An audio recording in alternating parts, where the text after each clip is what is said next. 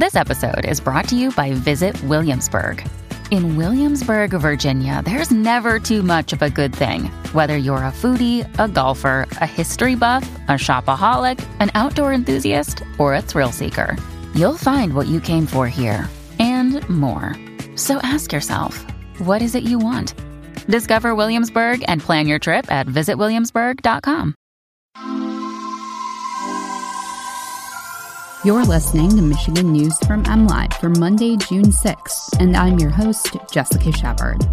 Swim-up bars could be allowed in Michigan this summer. An Amtrak train strikes a pair of pedestrians in Ann Arbor, and the DNR reminds state park campers not to arrive before the 3 p.m. check-in time. Picture this, it's summertime in Michigan. You're swimming in sparkling blue water at your local public pool, and you have a cool, refreshing cocktail in hand.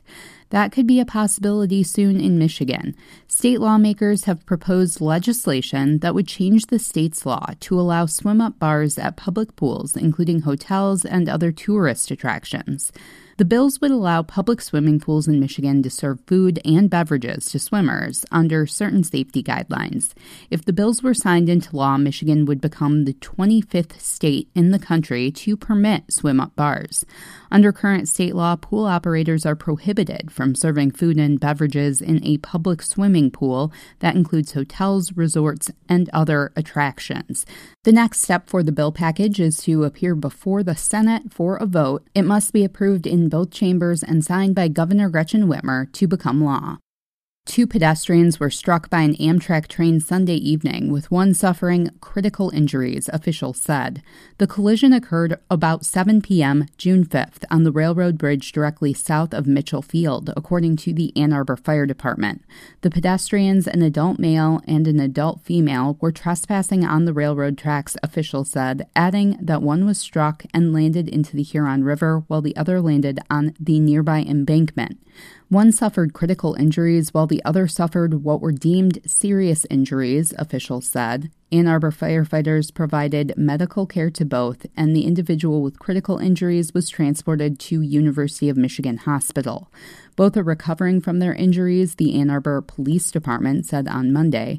This was a near double fatal incident. We cannot stress enough, do not trespass on the railroad bridges or tracks, Ann Arbor Fire Department officials said in a Facebook message. Michigan State Park's check-in time is, and long has been, 3 p.m. At least one state park took to Facebook last week to report that the 3 p.m. arrival time at campground check-in stations is being strictly enforced. Statewide park staffing shortages have led to parks needing the full 2-hour window between the 1 p.m. checkout time and 3 p.m. check-in time in order to prepare campsites for their next visitors. The enforcement has led to some unhappy campers, with some voicing complaints in Michigan State Park camping Facebook groups that it is causing longer wait times at campground check-in stations.